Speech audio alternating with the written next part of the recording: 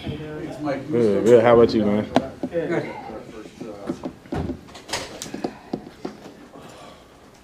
Give the lazy ones in the back a second. I know, right? All right, thank you. Did you get to take the kids trick or treating this weekend or this week? Yeah, I did. That was dope. It was dope. It was the first time. So he was born last September, Right. and we dressed up, but we didn't go anywhere, obviously. So this year we actually linked up with the McCourtys and the guys and did their little neighborhood, just walked around with them. It was cool. Nice. It was cool. What'd you dress up as? Incredibles. Nice. Yeah, that was dope. We had our dog with us too, and she had a little incredible suit on. That was cool. There you go. What do you see from Sam Ellinger in that offense? Poise. He's poised in the pocket. Like, one of the things that you really notice when you watch a rookie quarterback is like how their eyes look. Are they going through every progression? Are they a one-look guy and take off, and you can see him literally scanning the field?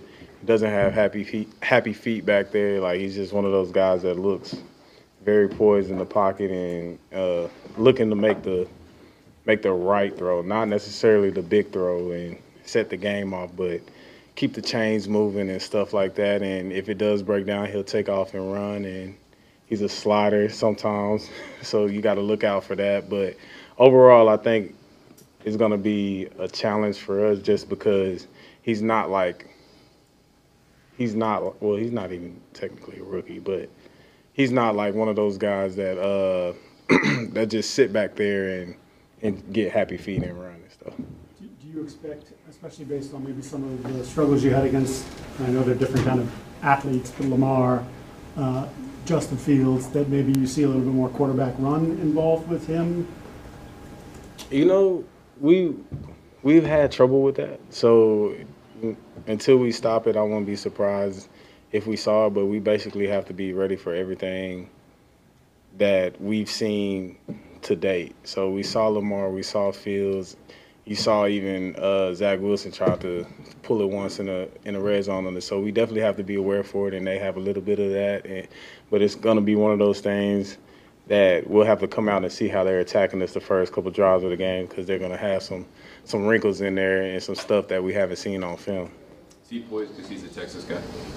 Yeah, definitely. And he's just a good player, but that's definitely one of the strong suits. You had, just through the Texas connection, any interactions with him? Or? I've had some interactions with him. I haven't been talking to him this year and stuff like that, but we keep up with each other and stuff like that. See how we all keep up with each other, see how the other one's doing, stuff like that, like seeing how they're competing on the field and everything. It might not be day-to-day interactions or talking like that, but when you're back in Austin, you can kind of say, like, hey, what's up? But there's such a big disconnect in between us from years that it's kind of hard. So.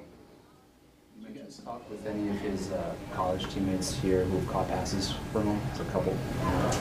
No, we haven't really talked about that because there's nothing really to necessarily talk about. The scheme is different. You can kind of see what you need to see from the film, so you just kind of rely on the film and stuff like that. And I noticed a little stuff just from like watching him in college, but it's not even the same. He's grown so much, and it just looks not totally different, but it just looks a lot better than what you see in college. So you really can't necessarily go off that. No scouting reports from Brendan Schooler. I mean, I can't tell you all that.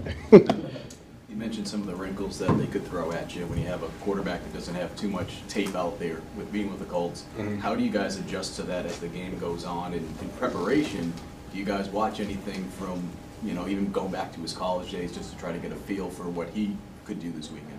Yeah, so you definitely self-scout on what has hurt you in the past, and you make sure that you stay on top of those things.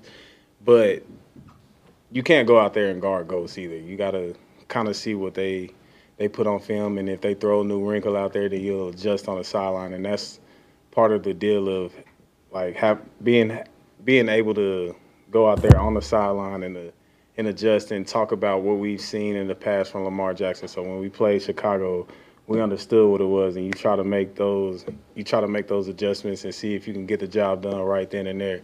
So I know we'll have some of those plays come up, but as far as like watching this college tape and stuff like that, it's applicable, but it doesn't. You can't necessarily live off that.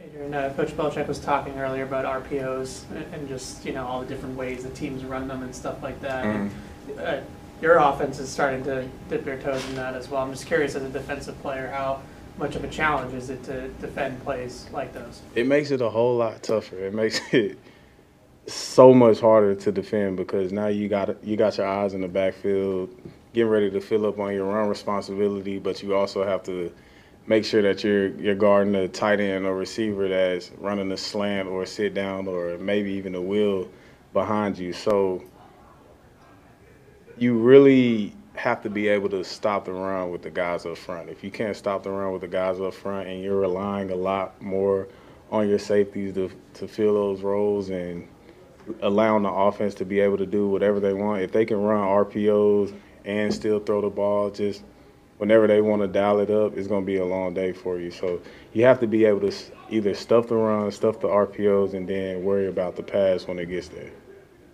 Adrian, I know you're obviously watching your own tape the last few weeks, but with Ramondre's role increasing a little bit, do you have any reaction when he's kind of creating these runs out of nothing, either mid-game up on the Jumbotron or anything you might catch in meetings? And every single time.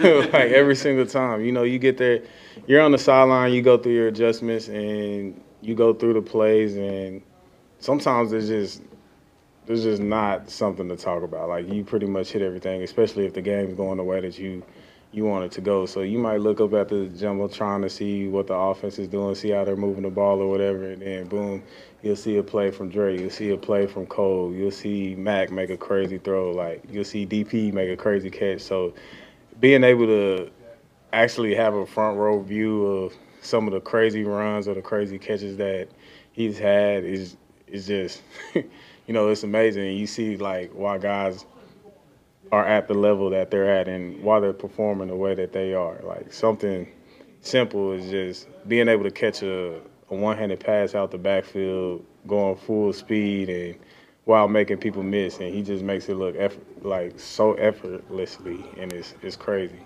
Adrian. One last question. Jonathan Taylor was just ruled out for the game, and obviously Hines won't be out there. What have you seen from some of the other running backs on the roster? Yeah, so they definitely those guys won't be out there, but that really doesn't matter for us. We prepare the same no matter who's playing, but they just traded for Zach Moss, and the other guys that they have, they're fast and they can make people miss as well. So Taylor not being out there, he's a different style of running back, home run hitter and stuff like that, and he's made people miss. And he had 1,800 yards last year, 18 touchdowns, something like that. So they might miss him. He's a game changer, but at the same time, we prepare for everybody the same, so we don't expect the offense to change that much at all because any of those guys can come in and do what they need to do. Thank you, guys. Yep. Thank you.